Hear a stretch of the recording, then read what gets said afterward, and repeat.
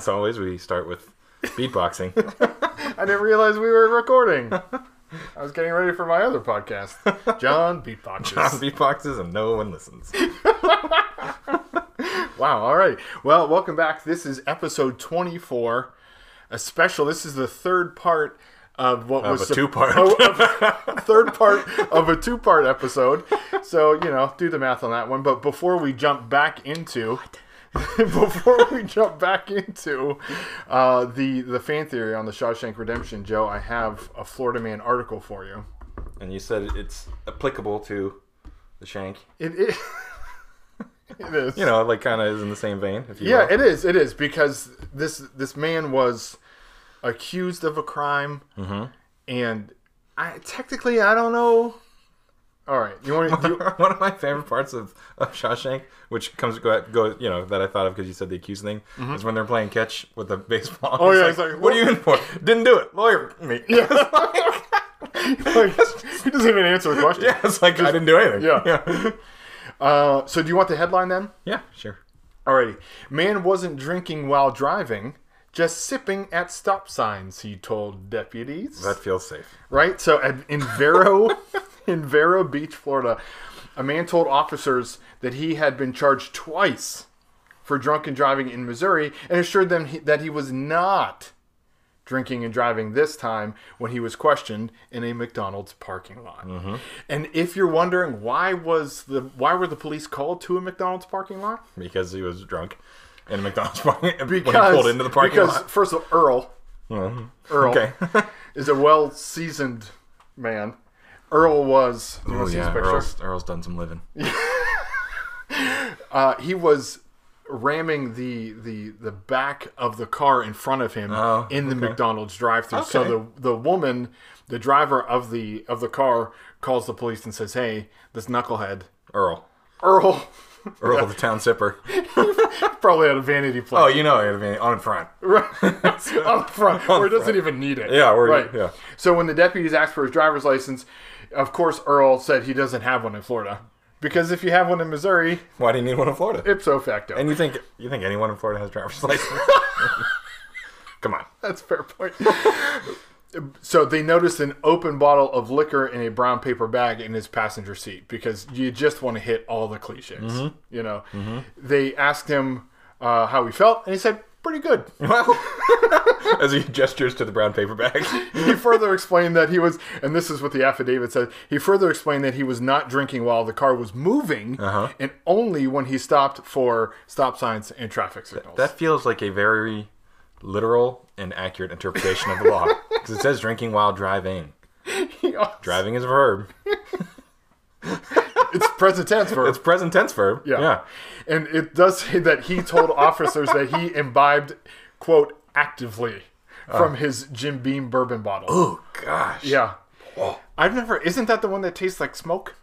She tasted smoking like tobacco. Yeah. She tasted like cigarettes. Yeah. Yeah, it's smoking tobacco and I think, I don't know, the bottom of the toilet? Like ashes or something? Yeah, it's just not, there's a lot of people out there that love it, but it's not for me.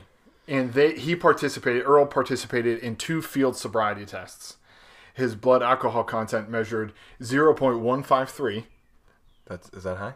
That's high. And 0.147. Yeah, the legal, I checked in. Oh, it's like 0, yeah. The legal limit in Florida, as in a lot of places and here in Ohio, is 0.08. Okay, it's 2 zeros. I can remember which one. Wow. Yes. So he's double down. Yeah, he's almost doubling down. Yeah. I was driving on 680 the other day, and it was like, I think it was last weekend, it was like 3 o'clock in the afternoon, and there was 2 cop cars on the other side of 680. I was coming home. There was 2 cop cars pulled over a car, and they were doing a field sobriety test on someone. It was like 3 o'clock in the afternoon. It was 5 o'clock somewhere, though. I was like, it's not 3 o'clock here. Earl. It's and he's like walking in a straight line, touching his nose and stuff. I'm like, what have you been doing all day? Yeah. Like, what? Imbibing actively. I guess and so. The article does say, and remember, his blood alcohol content was 0.153 and 0.147. A blood alcohol of 0.15, which is just in the average there, is the equivalent of a half a pint of whiskey circulating through your bloodstream. Holy cow, Earl! Me and Jim just circulating. Me and Beamer just swimming. Just floating around. Just floating around. Oh, man. So that relates to Shawshank because he was accused of a crime he clearly was not guilty of. Right. He drank while he was stopped. Yeah, right. So drinking and stopping prohibitions. All right, so we're going to jump back into... We're going to jump back into the Shawshank Redemption. We're going to try to wrap it up. We are hoping not to get to parts 4, 5, 6, or 7. We'll see if of our 2-part series we can end it at 3. But to bring everyone... That's so fantastically bad. To bring everyone up to speed, we talked in the last 2 episodes about the movie itself. We discussed, the background of the movie. We discussed who wrote it, where it came from, and then we started to get into thinking and talking about Andy. The fan theory, if you will, is that Andy is a sociopath, and every interaction that happens in the movie is driven by Andy in some way. He's either running the conversation, if you will, or he's recounting a conversation to someone else. So you're really only getting his side of the story. Right. So it doesn't really occur to you that, like, hey, maybe these conversations they didn't go how Andy tells us they're going. And like the scene that the scenes that they show of any conversations that Andy is not in, like for what we ended off was the warden and Tommy and Captain Hadley. That's Andy telling the tale. Andy thinking and telling the tale of what happened. Whereas if you take this fan theory verbatim, who knows if that's what actually happened? Right. Right, and that's the danger that we're in. Yeah. So now we have a list of traits that a sociopath would have. And now a sociopath doesn't have to have all of these traits. And I got these from a number of websites like healthline.com and reputable websites. It's not just me observing the world. That's not me just taking a quick trip to Florida. So, but the problem is, oh, man... He has a lot of. He really does. He really. And so I tried to pull examples, and you did a good job, and even quotes of where and how he exhibits these and how he represents these. So the first one is a glibness and a superficial charm. And as we've said before, Andy is very well spoken, but he comes off as cold, uncaring, aloof. He's just strange. He wears that. His prison shirt, his garb, like buttons, buttoned all the way to the top, and right. Yeah, he's like setting himself apart. Yes, right, in a strange way. The next one is manipulative and conning, and I didn't put an example for this, but this could basically be. Yeah, that's. If you take the theory as truth, then it's basically the movie. Yeah, because he's been manipulating things the whole time. Yeah, and you could argue, and I know you referenced the rooftop scene. Down here, but like you could argue in there he was manipulating Hadley, to develop a relationship with the guards, to make himself look good in front of the other prisoners, because he got them all beer, then he sat there and like didn't even take part of it, and he had like this smug, self-satisfied smile on his face where it's like dance puppets. Like, yeah, and that's exactly it. And it's not that he was number one. He was the one who approaches Hadley, and number two, at the end, and I wrote it in here somewhere. He doesn't approach Hadley in a normal way.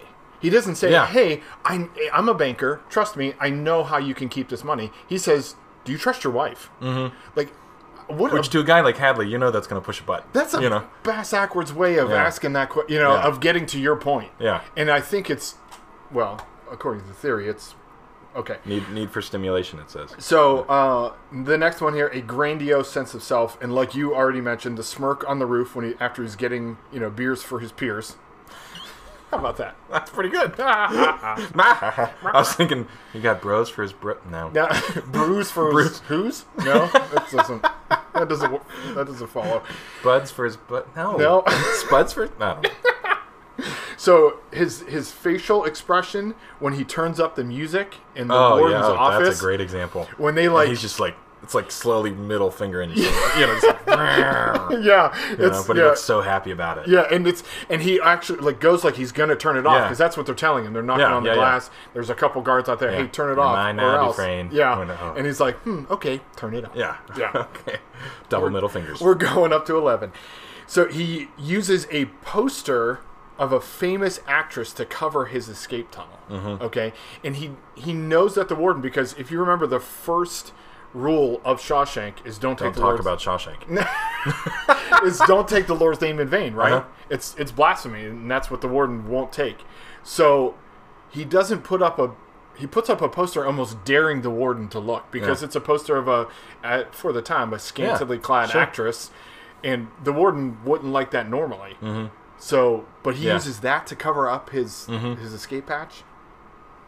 Next one up is pathological lying, and there's really all you got to say is Randall Stevens.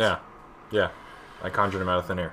You know, he's what's he, Roger Rabbit and stuff. Harvey the Rabbit. Harvey the Rabbit. I'm sorry. Yeah. And that's I think even the word conjured is it's more meaningful than just I have this alternate persona. Yeah. Right. So next one, lack of remorse, shame, or guilt, and we said in the first of our 2-part episodes, we said that the judge called him an icy and remorseless man.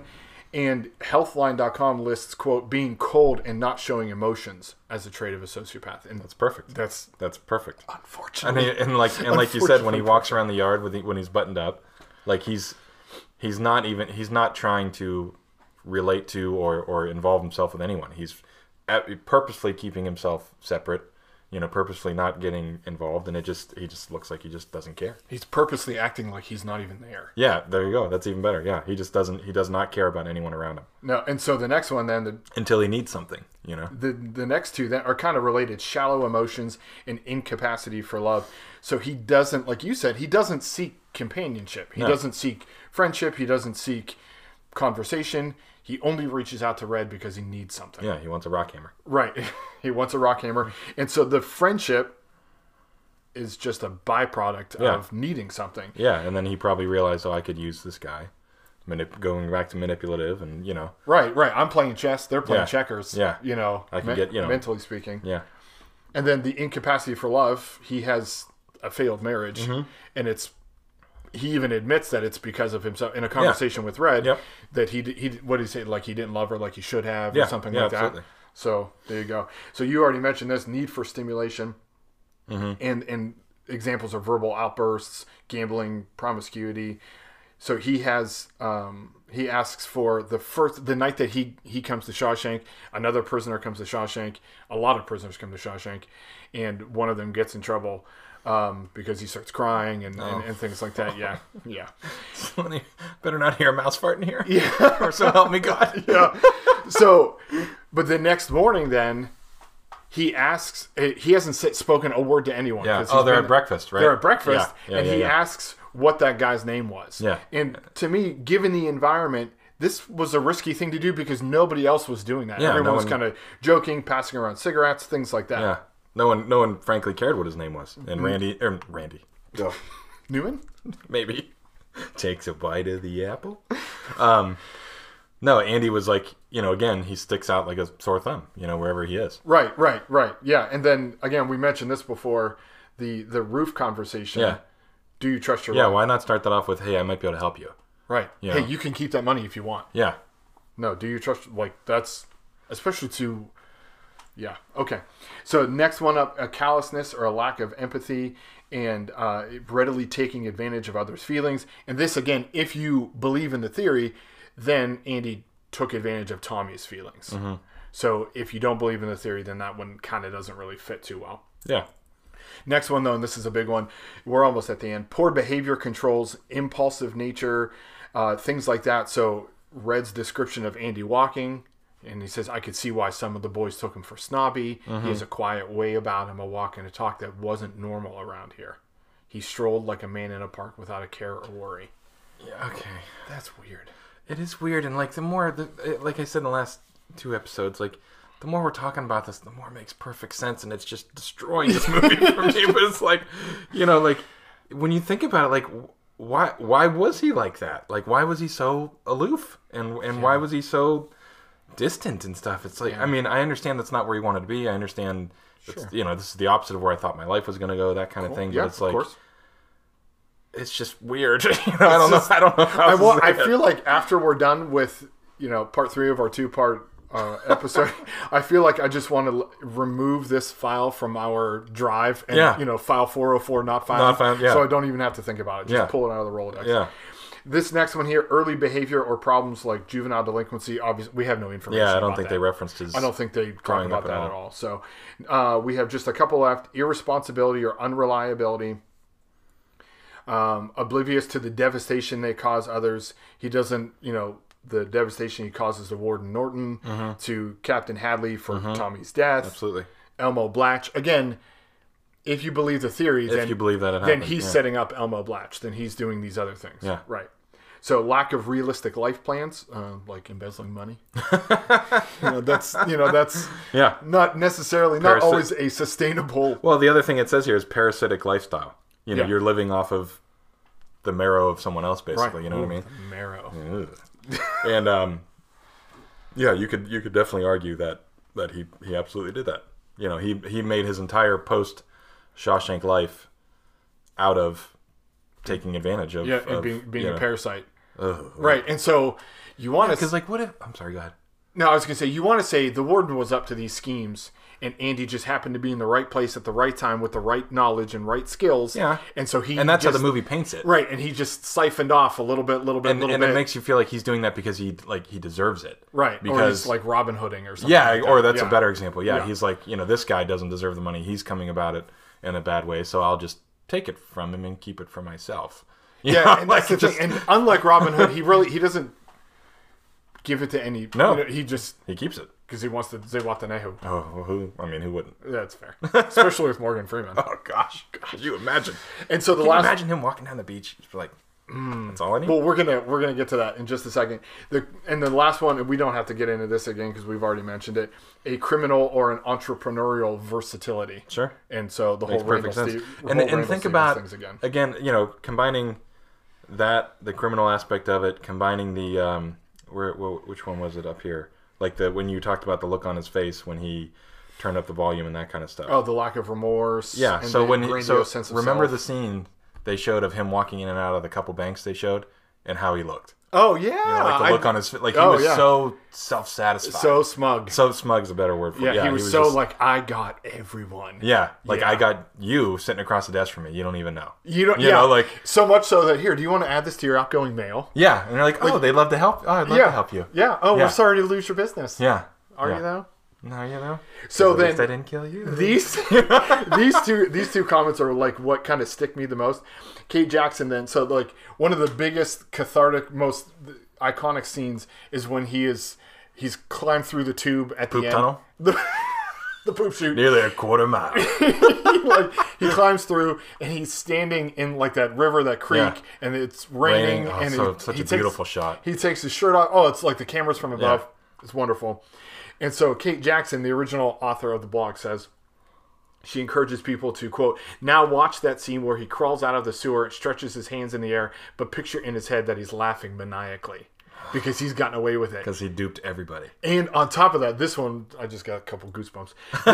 This one's even worse. The Reddit commenter, again, and this is who Kate Jackson based her blog on, suggested that the end of the movie, you remember like the final scene, sure. The final scene has Red walking along the beach and he looks Andy's so happy on that bus. Right? And Andy's as only a free man can. Oh. And so Andy and so Andy's like sanding down that boat because he said one of his dreams was to have this little hotel with a touring a boat he could take his guests out fishing.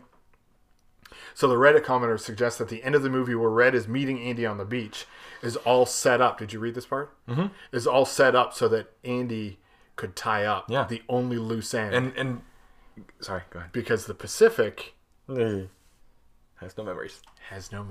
And think about it. Okay, so remember the conversation that Andy and Red are having when they're like sitting with their backs against the wall, and Red is starting to get concerned Andy's gonna off himself, basically. Right. And Andy's telling him about the main hayfield, and there's a rock, the Buxton. tree and the rock. Yeah, the tree and the rock and all that stuff. Mm-hmm. And you don't realize till Red actually goes there, like, that did not exist when Andy talked about it. I know. But he was talking about it like it was already there. Like in reference, it was like there was already something there. Right. But in his mind, he knew he was going to plant this little seed in this guy. And then he's going to figure out how to get to me. Mm-hmm. Wow. Yeah. It's nuts. Because, I mean, you got to give Red a lot of credit. he tracked all that stuff down. He found exactly where he was going. He figured out where Andy went based upon a blank postcard. Right. You know, like, and Andy was just... But it's just, and that's the thing is you said like Red figured it out. Andy gives you just enough information where you have to figure it out. And so, as from Red's perspective, he might I'm figuring this out kind of thing. It's not just Andy saying this is going to be my address. Yeah, I'll be here on these days. It's a lot more subtle than that. And so Red takes more ownership of it and doesn't even realize that he's being manipulated. That's the thing. Andy does it so subtly, you don't even know that he's in control. So maybe he's so good at it. Maybe tying up the loop. Maybe he's going to kill Red at the end. Oh, I would think that, or just continue to screw with him. Just mess with it. Just Oh gosh, this is terrible. Yeah. So should we talk about? Should we talk about? So I know. Should we talk about why we like the movie then? Well, before the last 90 minutes of podcasting or 80 minutes of podcasting, I loved the movie because of what it represented. Of friendship, I love that was my biggest takeaway of it was I thought Andy and Red's friendship was just beautiful. It was beautifully portrayed. Two guys that could not be more different in terms of background, race, upbringing. Red is Red says I'm the only guilty man in Shawshank. He legitimately killed somebody. Right. So he's a legitimate criminal. Then you have on the other side you have this. This guy that seems to be on the outside an upstanding citizen. His life's going in the right direction. And he's allegedly innocent. So you have these two guys that could not be more different. But because of the situation that they were in, it fostered this beautiful friendship that makes you realize that, all the other crap that people worry about, including myself, what's it really worth? What's it really worth when it comes to just human relations? And two people who, without Shawshank, would more than likely probably never have met. Yeah, But they did meet and they did become friends, and so it makes you kind of wonder, like, what are we arguing about? Like, are we that different?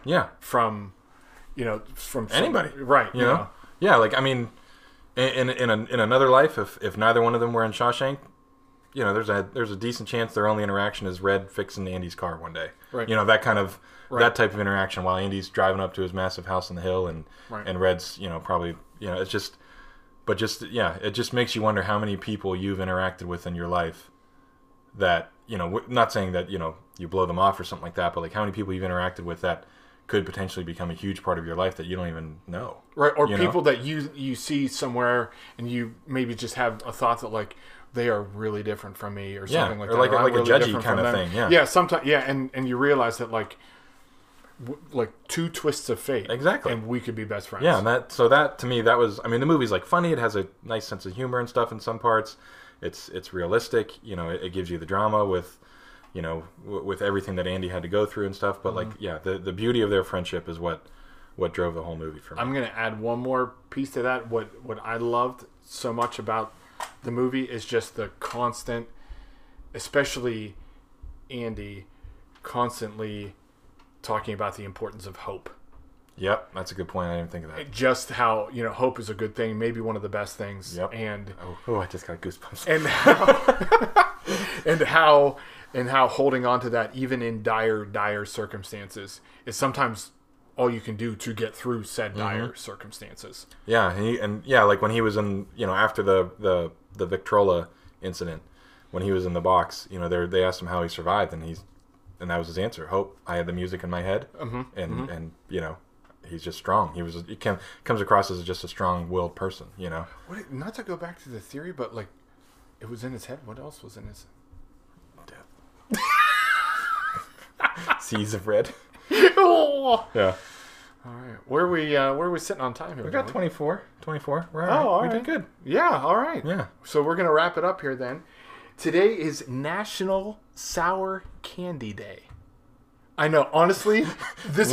What was underneath your Sour Patch Kid tree when you came downstairs? Oh my gosh, this honestly feels like my birthday. Like it's my birthday and Christmas and so many wonderful things rolled into, maybe this is the universe rewarding us for going through all this emotional turmoil with the movie that we like. They're like, here you go. There you go. National Sour Candy. There you go. Because you would Scrooge McDuck in Sour Patch Watermelons if you could. Would or have? Yes. Okay. Have and would again. Have and will this afternoon.